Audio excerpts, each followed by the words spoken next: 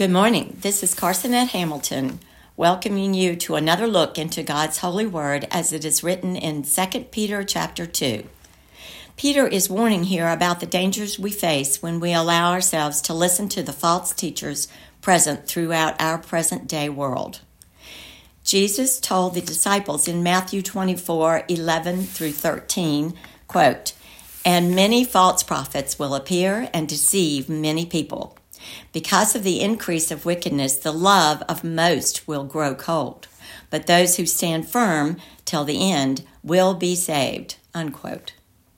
Peter gives examples of God's judgment being absolute for those who allow pride, greed, or immoral desires to corrupt the truth of Christ's teachings and the words of the apostles.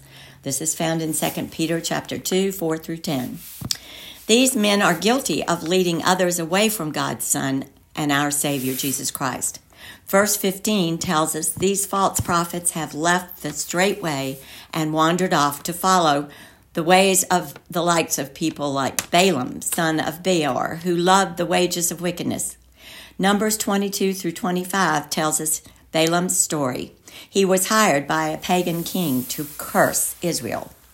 For a while, he was obedient to God's direction, but eventually he allowed money and pride to become his motivation. Balaam used religion for personal advancement.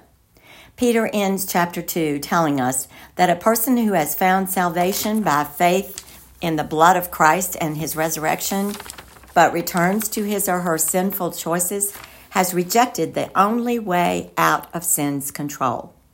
Verses 19 through 21 reads as follows.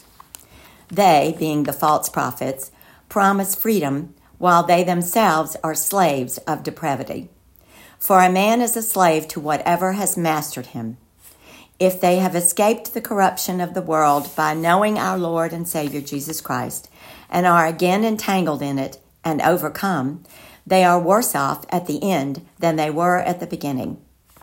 It would have been better for them not to have known the way of righteousness than to have known it and then to turn their backs on the sacred command that was passed on to them." Unquote. Let us pray.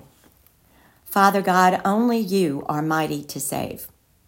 Forgive our backsliding, open our hearts and minds, that we may continue to grow in the knowledge of the saving grace and the mercy that you showed us through Jesus on the cross.